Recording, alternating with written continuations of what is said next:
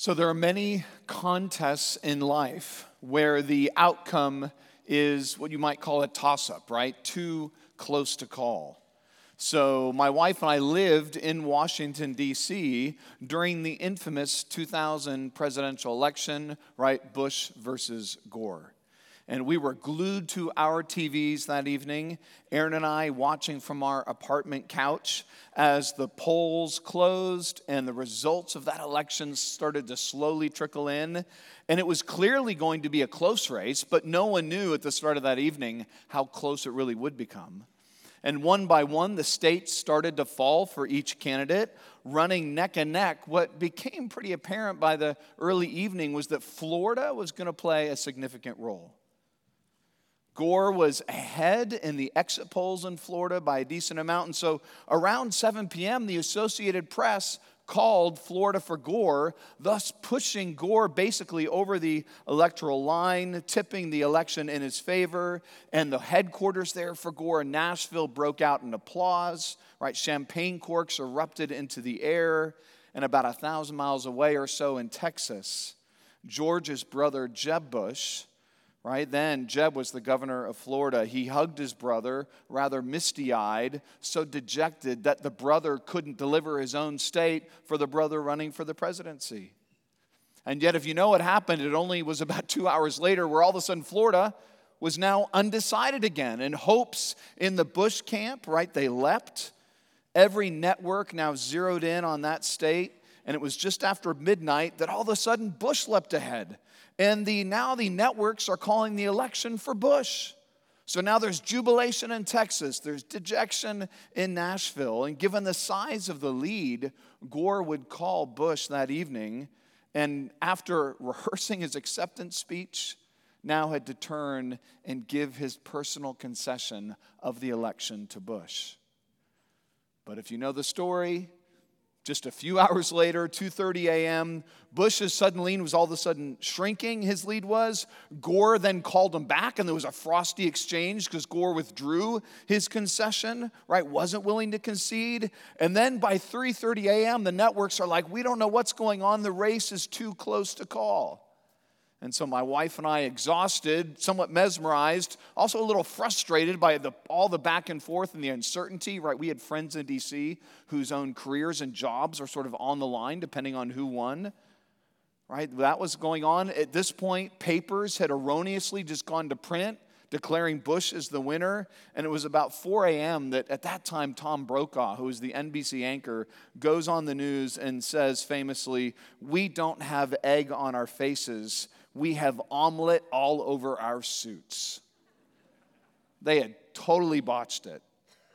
Now, of course, you know the rest of the story. There were recounts. There were hanging chads, right? Bush would end up winning Florida, I think, by 0.009% of the vote. Of course, that wouldn't finally decide it until it went to the Supreme Court, and that only in a 5-4 decision handed the election to Bush. We were there when that court case was being heard outside listening. Fascinating times. And friends, I didn't even care that much for politics.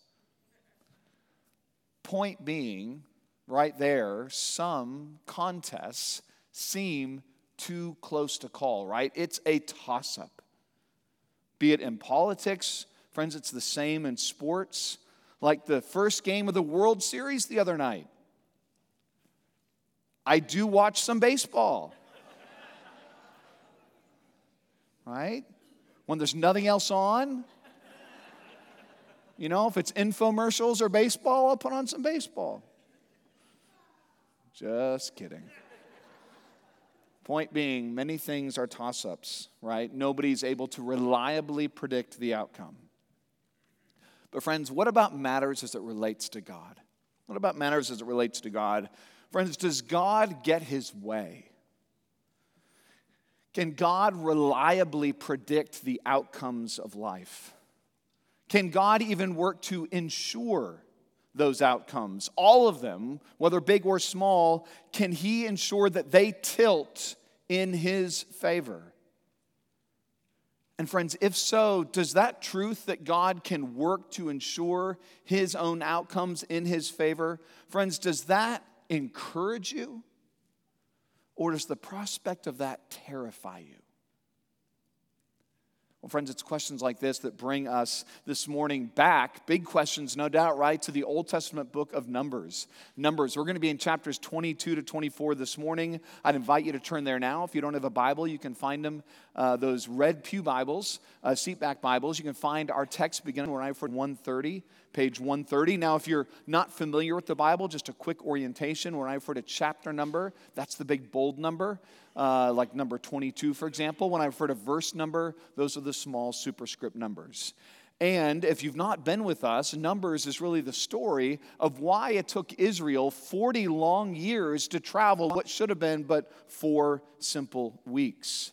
And we had seen that despite all God has done, right, to redeem his people and to care for them, they rejected him along the way. And so that first generation is left to die off in the wilderness, one by one, dropping to the dust and prohibited entering the promised land. But last week we saw that a new generation arose. And unlike their unbelieving parents, this new generation was marked more by belief, right? They trusted God, whereas their parents had often turned away from him. And we left off last week with Israel finally roaring toward the promised land like a freight train, right? First military victories, big victories over the Canaanites, over the Amorites, for example. And we concluded with them in chapter 22, verse 1. And where are they? They're camping just opposite Jericho along the Jordan River, right at the edge of the promised land. They are there. And now, though, in chapters 22 to 24, the camera is going to shift. And for the first time, we're really moved out of the camp of the Israelites, and we're brought more into mission control over in Moab, into an adjacent people, a neighboring nation. And here we're going to be introduced to this dreaded, desperate king and a conniving prophet, and both of them are going to conspire to bring destruction upon Israel. And so the question is, will they succeed? Can they outwit and outmaneuver God and bring a swift end to God's people? Now, last week I held off on the main idea of the sermon until the very end, and that confused some of you, so here you go, right? Right at the get-go. I think Numbers 22 to 24 powerfully teach, and often poetically, as we'll see, a very simple truth. God's promises always prevail. That simple truth. God's promises always prevail. And we're going to see first that they prevail despite spiritual opposition. That's going to be chapter 22. And second, they prevail despite secular aggression. And that'll be in chapters 23 to 24. So God's purposes always prevail, and they prevail despite spiritual opposition, and secondly, despite secular aggression. So first, God's promises always prevail, again, despite spiritual opposition. Despite spiritual opposition. We see this in chapter 22. And why don't you follow along as I read. Chapter 22, picking up in verse 2. And Balak, son of Zippor, saw all that Israel had done to the Amorites. And Moab was in great dread of the people because they were many.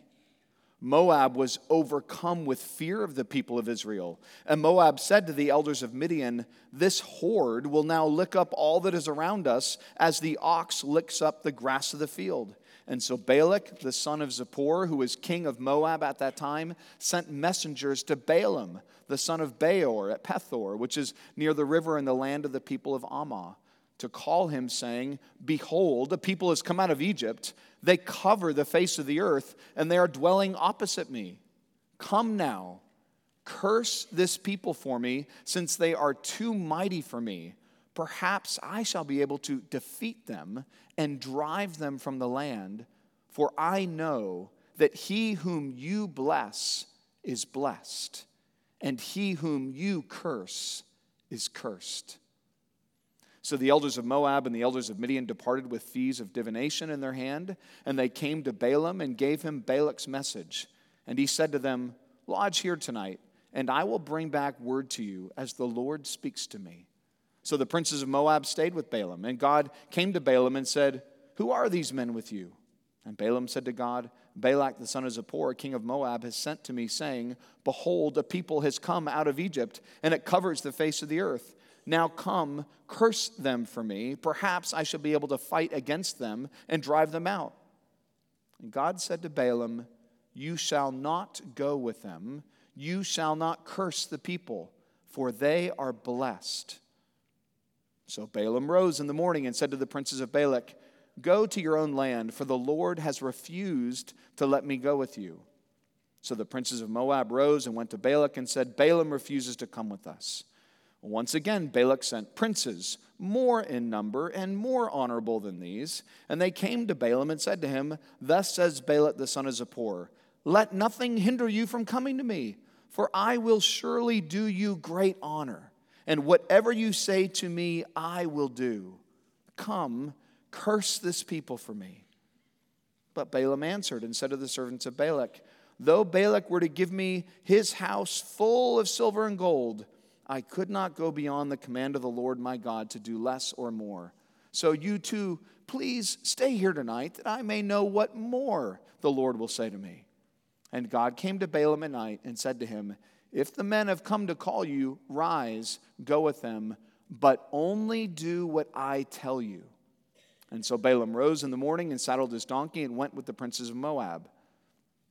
But God's anger was kindled as he went, and the angel of the Lord took his hand in the way as his adversary, or rather took his stand in the way as his adversary. Now he was riding on the donkey, and his two servants were with him. And the donkey saw the angel of the Lord standing in the road with a drawn sword in his hand. And the donkey turned aside out of the road and went into the field. And Balaam struck the donkey to turn her into the road. And then the angel of the Lord stood in a narrow path between the vineyards with a wall on either side. And when the donkey saw the angel of the Lord, she pushed against the wall and pressed Balaam's foot against the wall, so he struck her again. And then the angel of the Lord went ahead and stood in a narrow place where there was no way to turn either to the right or to the left. And when the donkey saw the angel of the Lord, she lay down under Balaam. And Balaam's anger was kindled, and he struck the donkey with his staff. And then the Lord opened the mouth of the donkey. And she said to him, Balaam, what have I done to you that you have struck me these 3 times? And Balaam said to the donkey, Because you have made a fool of me. I wish I had a sword in my hand, for I would kill you. And the donkey said to Balaam, Am I not your donkey, on which you have ridden all your life long to this day? Is it my habit to treat you this way? And he said, No. Then the Lord opened the eyes of Balaam, and he saw the angel of the Lord standing in the way, with his drawn sword in his hand. And he bowed down and fell on his face. And the angel of the Lord said to him, Why have you struck your donkey these 3 times? Behold, I have come out to oppose you, because your way is perverse before me. The donkey saw me and turned aside before me these 3 times. If she had not turned aside from me, surely just now I would have killed you and let her live. And then Balaam said to the angel of the Lord, I have sinned, for I did not know that you stood in the road against me. Now therefore it is evil. If it is evil in your sight, I will turn back. And the angel of the Lord said to Balaam, Go with the men, but speak only the word that I tell you. And so Balaam went on with the princes of Balak. And when Balak heard that Balaam had come, he went out to meet him at the city of Moab, on the border formed by the Arnon, at the extremity of the border. And Balak said to Balaam, Did I not send to you to call you? Why did you not come to me? Am I not able to honor you? And Balaam said to Balak, Behold, I have come to you. Have I now any power of my own to speak anything? The word that God puts in my mouth, that must I speak. And then Balaam went with Balak, and they came to Kiriath Huzoth. And Balak sacrificed oxen and sheep and sent for Balaam and for the princes who were with him.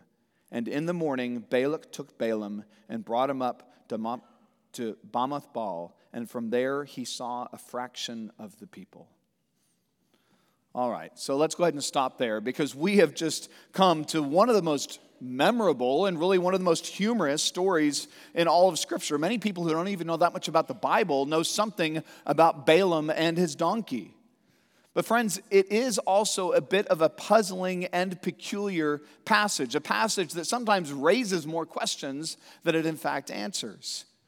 And because it's easy to get the characters confused, right? Balak ends with a K, think king. He's the king of Moab. Balaam ends with an M, right? Think medium, think seer, think one who consults with the spiritual world, right? Even seeks to bend that spiritual world to do his bidding, right? That's who Balaam was.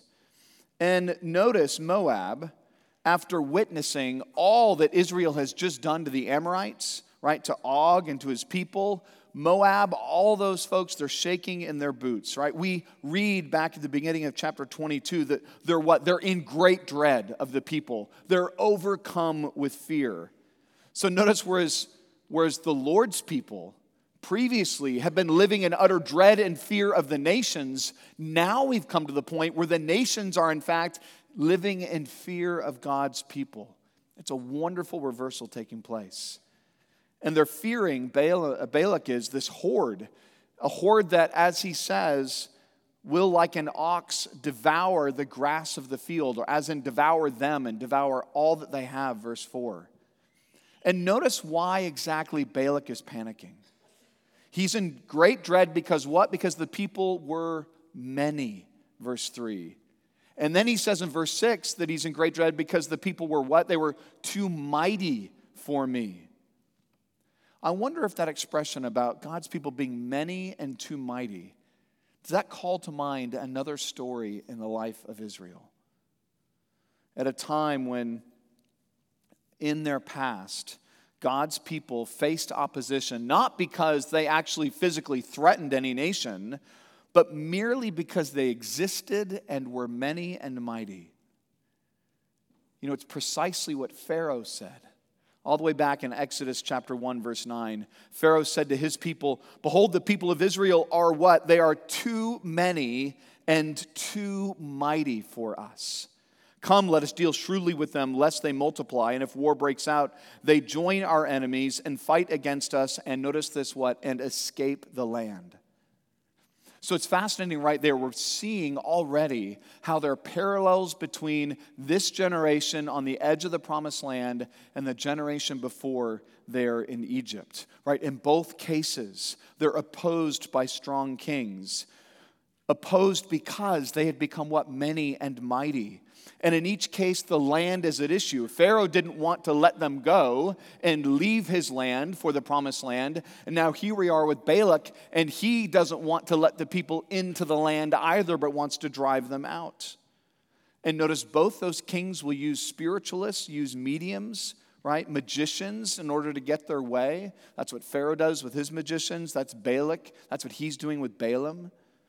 So the careful reader is meant to take great comfort just by all these details, right? Just reading carefully, by looking at the story, all those parallels, God's people are to see that just as he had delivered them from Egypt and from Pharaoh and from that mighty king, so they have no reason to worry about Balak and about Moab. And yet this fear of Israel is going to drive Balak right into Balaam's lap. Now, who is Balaam? Well, he's a medium. He's what you'd say a diviner, a seer. He's someone who consults with the spiritual world and seeks to manipulate that spiritual world in order to gain advantage. So, I mean, maybe this is an illustration. We think of computer hackers today. And what do those computer hackers do? They use code and they break into systems, right? And they tweak that code and they turn those systems maybe against the users. Well, Balaam was in that sense, a kind of spiritual hacker, right? He would use his own spiritual wiles and he would seek to manipulate the will of the gods and to turn the gods against peoples and nations, even against the God's own peoples and nations. And Balaam has a reputation, internationally renowned, a reputation for doing this. He is like the best spiritual hacker in the land. And he's exceptional at it, and that's evident because they go a long way, Balak does, to get Balaam. And notice what Balak says in the end of verse 6. Balak says to Balaam, "For I know that he whom you, Balaam, whom you bless is blessed, and whom you curse is cursed." So effective is he at manipulating the will of the gods. Right? We're going to come back to that expression. But all this is only available for, don't miss this, a hefty price. Notice they have to bring Balaam what? Fees of divination, verse 7. And when they arrive, Balaam says, "Hey, you know what? I got to consult the Lord," verse 8.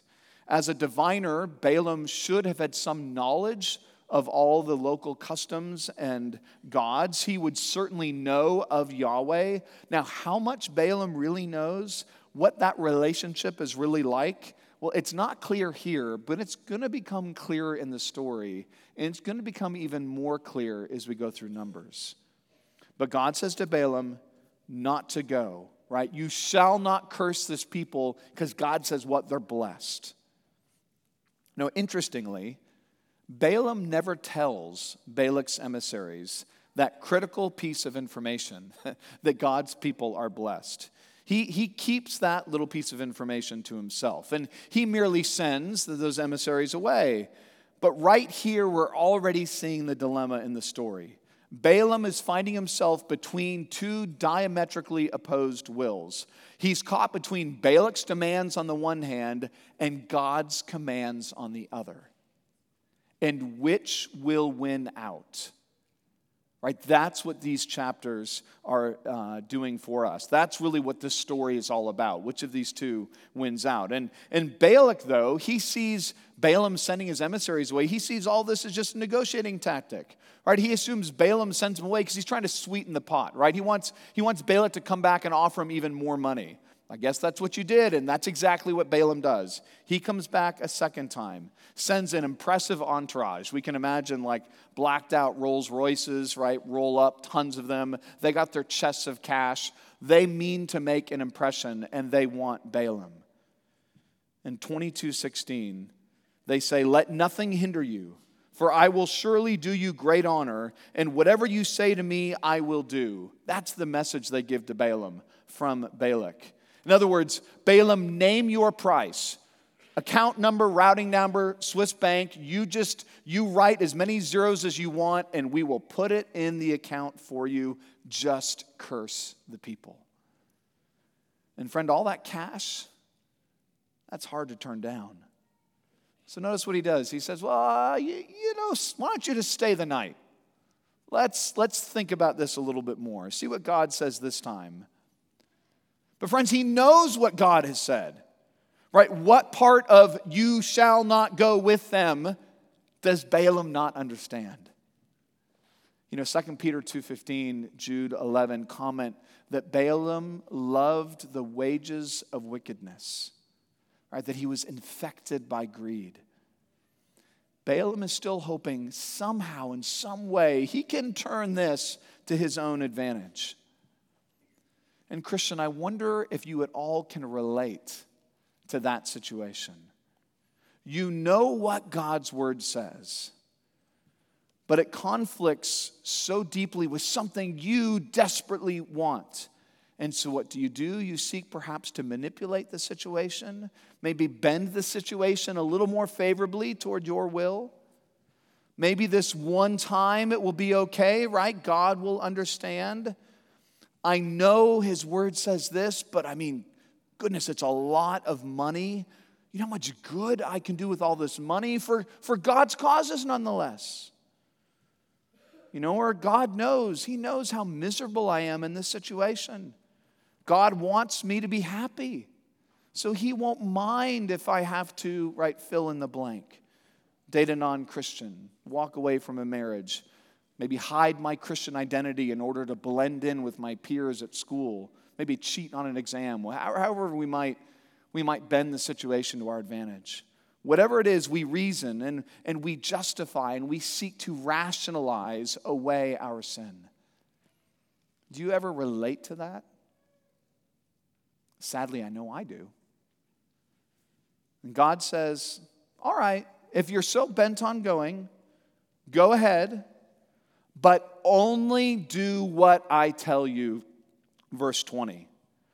And now what's confusing at this point in the story is that God seems to change his mind.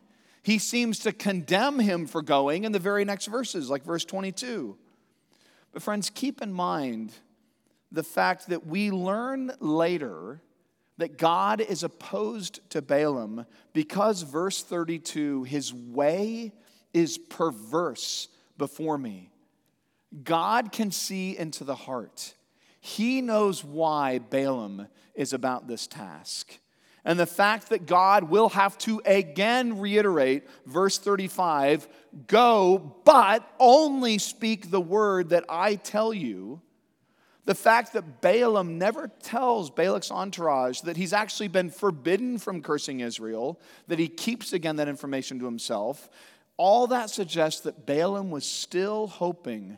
He was going somehow with the hopes of manipulating and turning that situation to his own advantage. Because, of course, he's done it what? He's done it many times before. He's just never come face to face with this God. And God could see his heart. And God sought to expose it. And friends, that's what this humorous account with the donkey, that's what it's all about. We make this account, right, all about the donkey. But it's actually, that donkey exists to illustrate everything we need to know about Balaam. To highlight Balaam's own spiritual blindness. To highlight his utter impotence. And the utter futility of seeking to oppose God. Because recognize, Balaam, who is he? He is supposed to be an expert at manipulating the will of the gods. And yet he can't even manage his own donkey. Right? This seer supposedly can see into the future, even affect the future, and yet he can't even see the angel of the Lord in his path. He's supposed to be a master with words, but his own donkey's words best him. And notice, he's the one who's seeking to be the animal's executioner when he gets angry. When in fact we learn if it wasn't for the donkey, he'd be dead, right? The donkey was his savior. We're meant to see the guy's a clown. He's a spiritual shyster. It'd be better if Balak were to actually hire a real donkey than to hire this donkey, right? Balaam. And friends, that's the point of the story. There is no spiritual opposition that can succeed against God's good intentions, right? His purposes always prevail. Balaam is merely an imposter. He is merely a counterfeit. And friends, so is every form of spirituality, every other religious system. They're all counterfeits if they're not based on what? The one thing God keeps drawing our attention to, His word, His own words. God's word is the only thing Balaam is to speak, right? Verse 20, verse 35, again in verse 38, where Balaam finally says, have I now any power of my own to speak anything? The word that God puts in my mouth, that must I speak. True spirituality is solely and supremely centered on what? On God's word.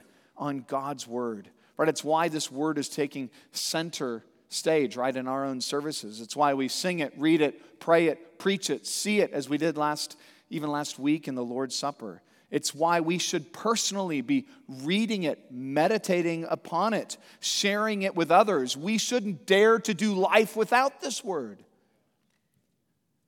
We don't look within to find true spirituality. We look to the Word, and finally to whom? The Word made flesh, Jesus Christ. You know, if you are not a Christian and you've come here this morning, do not look within to learn about God.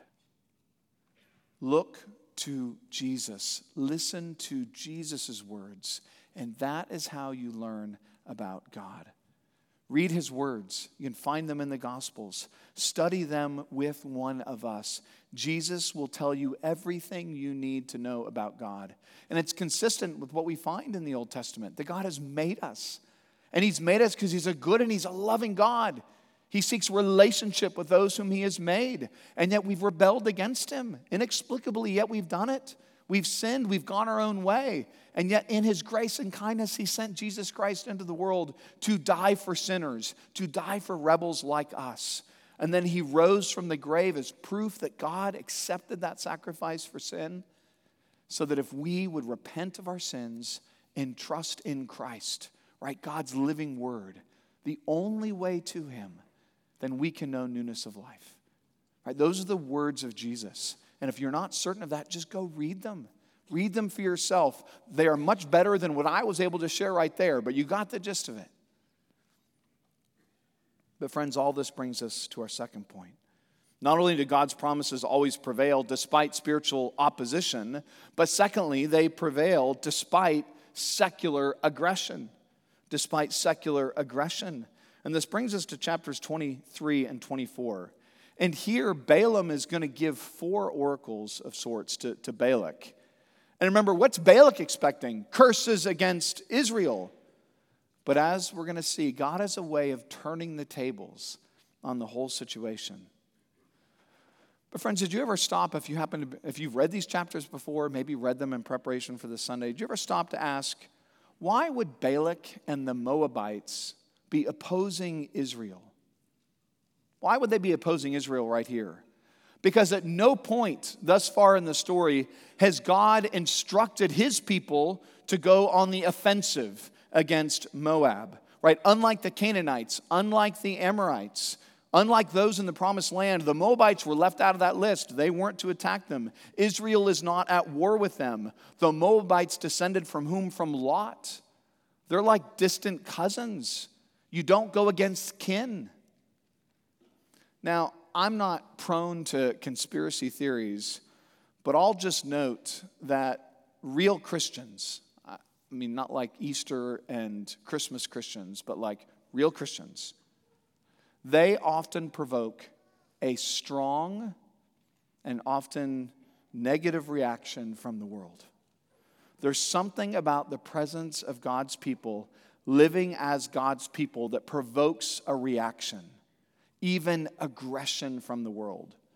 So, for example, Muslims can have their times of prayer in the workplace, even in government offices, and largely, often given a pass, and yet a Christian wants to pray on a football field, not in connection with his responsibilities, for anyone who would like to come, and he's sued and fired and loses his job. Or take yoga, if you will. And I don't just mean like exercise, but more the spiritual kind of yoga. It's being introduced into a lot of public schools. Everyone celebrates it. It's a great thing. But if you start to try and open up maybe a voluntary Bible club, you might quickly find administration, teachers, opposition. Or if your coworker shares about how Buddhist meditation has helped them, nobody worries. Everybody listens. They might even ask for some tips. But if you tell another how Jesus has forgiven you of your sins at the workplace, see how that conversation goes down. Now, that's not to say other religions don't face persecution. They absolutely do. But there is a kind of visceral response that often happens against God's people. There always has been, whether or not Israel of the old, the church, and the new, which is rather ironic if you think about it, because as biblical Christians, we're not trying to start wars, like physical wars. We're not trying to take over governments, install a theocracy. We're not even trying to force anybody from becoming a Christian. You can't do that. In Islam, you can hold a sword to someone's throat and you can make them a Muslim because it's all about external submission. In Christianity, you can't do that because it's about internal regeneration. The heart has to change. We have no power over that. Point being, God's people face, even as we see here, a kind of secular aggression. It's part of how the darkness seems to naturally hate the light. The world wants to snuff it out just as they wanted to do the same with Jesus. So if you're a Christian here this morning, at one level, this story shouldn't surprise you. It shouldn't shock you. It should sober you and hopefully prepare you for the kind of opposition and a kind of aggression you may face for being a Christian. But if you've come and you're not a Christian this morning, I might just ask you, where does your opposition to Christianity come from? Where does it come from? does your opposition to Christians, does it make sense? Or is your opposition actually about something else, something deeper, something inside your own heart that you'd rather not talk about? If we go back to our narrative at the start of chapter 23, Balaam begins the costly and elaborate ritual, right, of setting up 7 altars, making expensive sacrifices, and he goes away and the Lord puts a word in his mouth. And he comes back, verse 7, utters the first oracle to Balak, to the princes, right, to the Midianites who are there, and we pick up in chapter 23, verse 7. And Balaam took up his discourse and said, "From Aram Balak has brought me, the king of Moab from the eastern mountains. Come, curse Jacob for me, and come denounce Israel." Well, how can I curse whom God has not cursed? How can I denounce whom the Lord has not denounced? From the top of the crags I see him, from the hills I behold him. Behold, a people dwelling alone, and not counting itself among the nations. Who can count the dust of Jacob, or number the 4th part of Israel? Let me die the death of the upright, and let my end be like his. And Balak said to Balaam, "What have you done to me? I took you to curse my enemies, and behold, you have done nothing but bless them." And he answered and said, "Must I not take care to speak what the Lord puts in my mouth?" All right, well, clearly this isn't turning out, right, as Balak had hoped. For not only is Balaam not cursing Israel, Balaam is blessing Israel. Right? He's referred to Israel as, verse 9, a people who don't count themselves among the nations, as in they see themselves as uniquely blessed by God. Verse 10, who can count the dust of Jacob? There, Balaam is making a reference back to Genesis 13:16, where God promises, "I will make your offspring as the what? As the dust of the earth." So notice Balaam right here is quoting God's promises to Abraham. Instead of cursing Israel, he's confirming the covenant that God has made with Israel. But Balak, despite all that, how poorly the first one's gone, he's like, you know what, I'm not going to give up. Let's double down. Maybe just mix up the scenery a little bit, and maybe it can go a little bit better. And so what does he do? He takes Balaam up to the top of Pisgah in verse 23:14. They're going to go through the same costly sacrifices. God again is going to put a word in his mouth. And we get this second oracle, 23, beginning in verse 18. Balaam took up his discourse. "Rise, Balak, and hear. Give ear to me, O son of Zippor. God is not man that he should lie, or a son of man that he should change his mind. Has he said, and will he not do it? Or has he spoken, and will he not fulfill it?" If that sounds familiar, that's picked up later in 1 Samuel 15 that we heard read earlier in the service.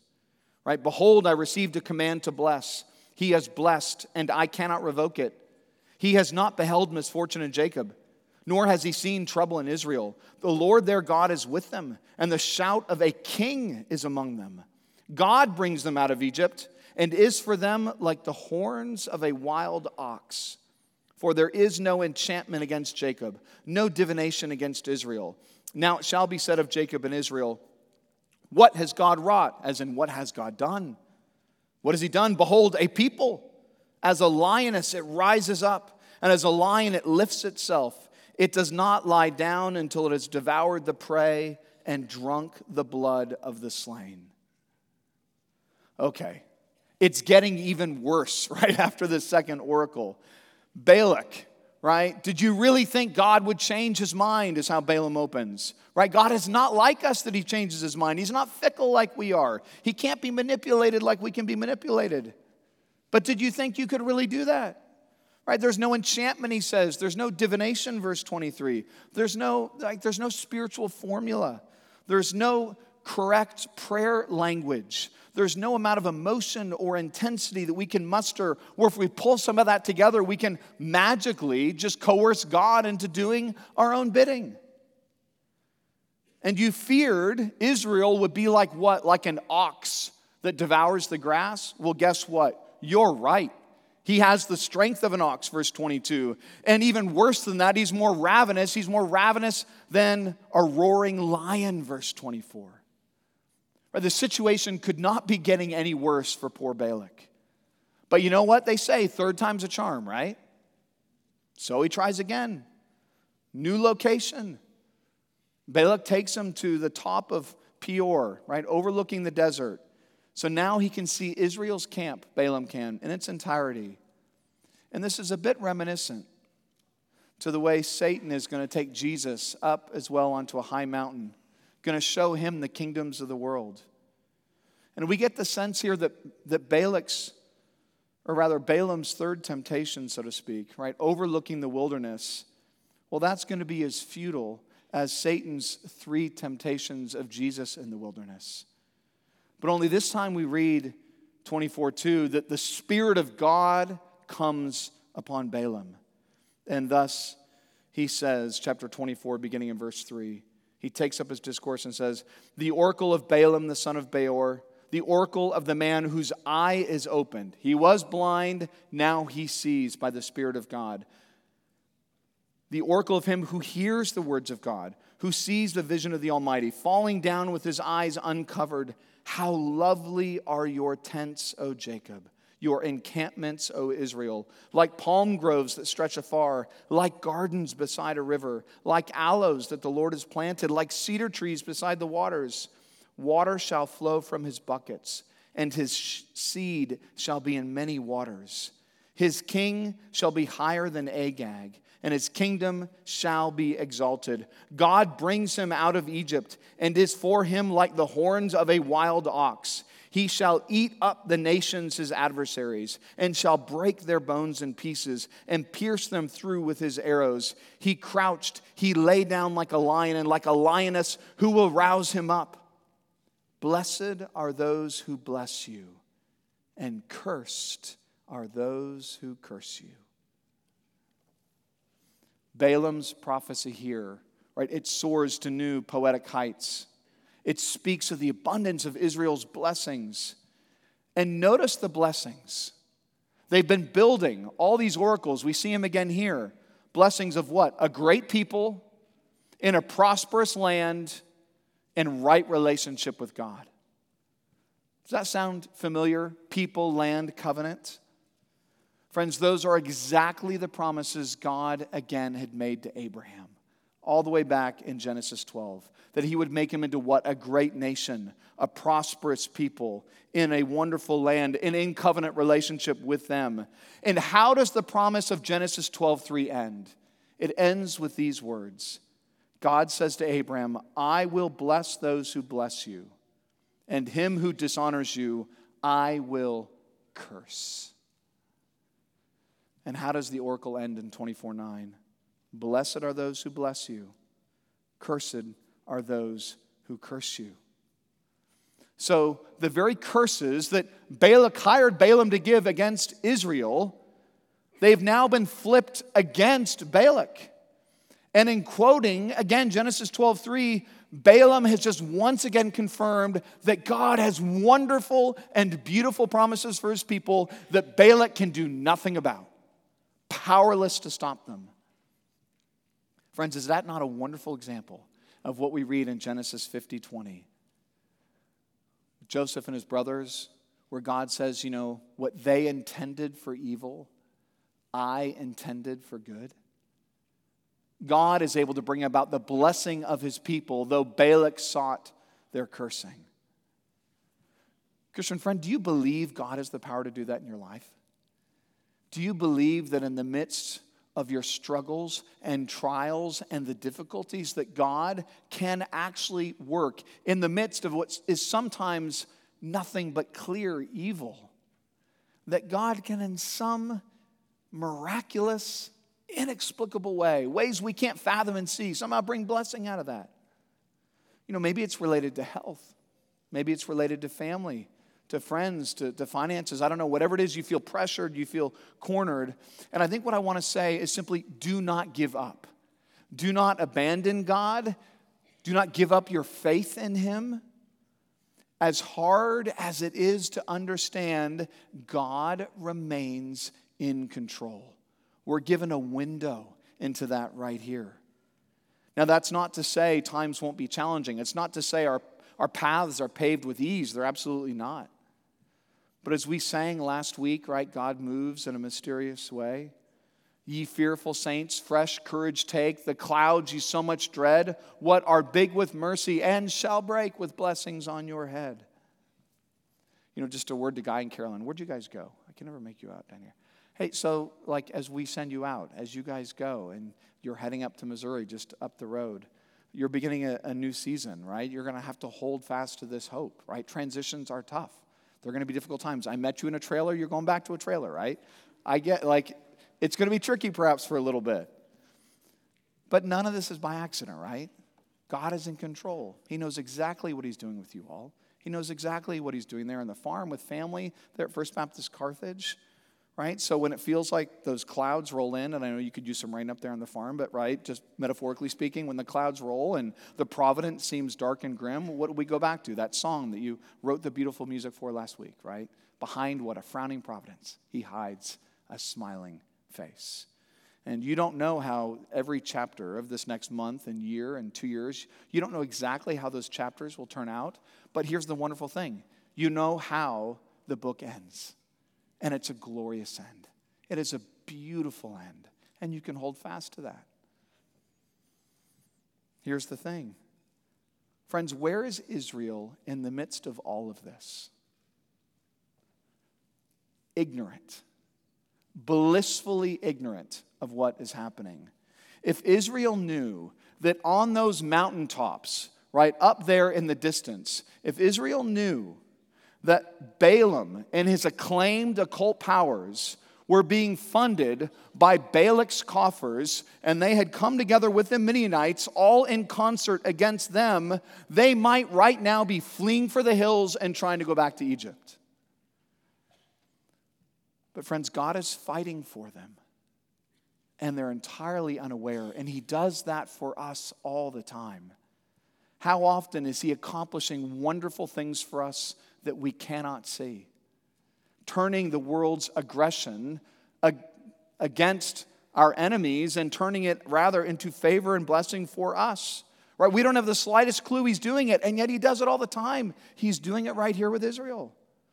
And notice the timing of all of these promises to Abraham. That is not by accident, because what are the people of Israel about to go do? They're about to go take the land. So what does God do? God gets a pagan seer to proclaim his promises to the nation, saying, you will not stop my people. That is their land, and I will get them there.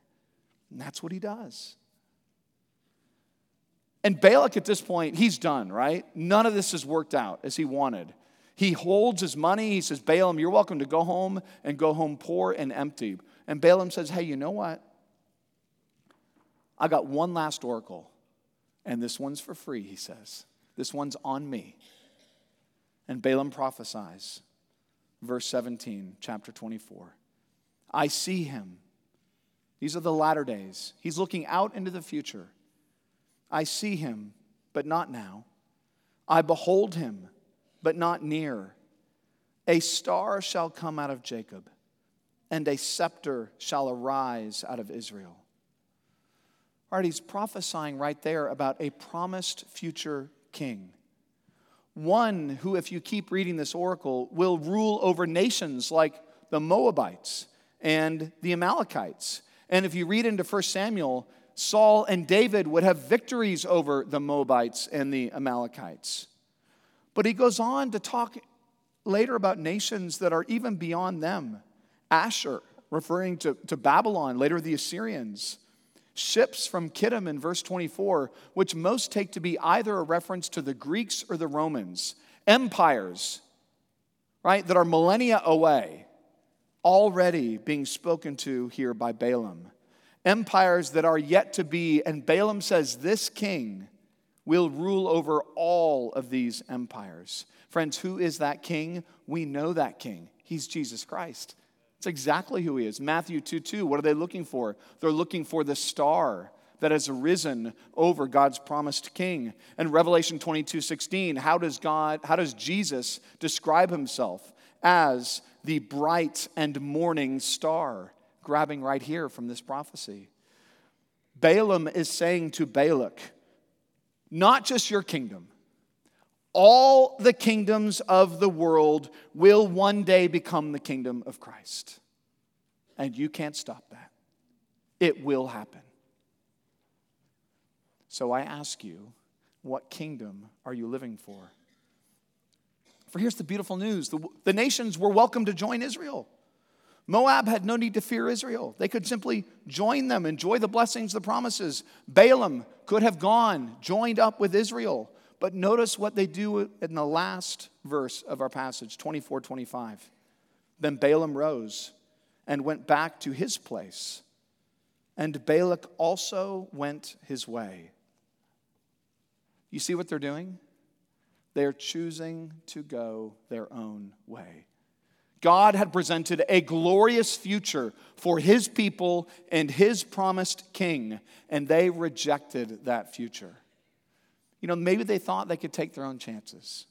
Maybe they thought their future, right, with this God, it's still as uncertain as that 2000 presidential election, right? It's a toss-up. It could go either way, depending upon how it all falls. They were still holding on to their own kingdoms. Their kingdoms where they rule as king. Their own futures where they get what they want. Friend, could that still describe you? Do you think, though, that if that's you, do you think your kingdom really stands a chance against this king? You know, how about the youth, right? You were at the youth retreat this weekend. You're coming back. You were thinking through 1 Peter, where you're told about a kingdom. You're told about an inheritance that is what? It's imperishable, undefiled, unfading, kept in heaven for you. Will that kingdom be yours? God's purposes prevail. Despite spiritual opposition, despite secular aggression, God gets his way every single time. So I ask again, does that prospect encourage you? Or does that prospect terrify you? Whose kingdom will it be? Yours or Christ's? Let's pray.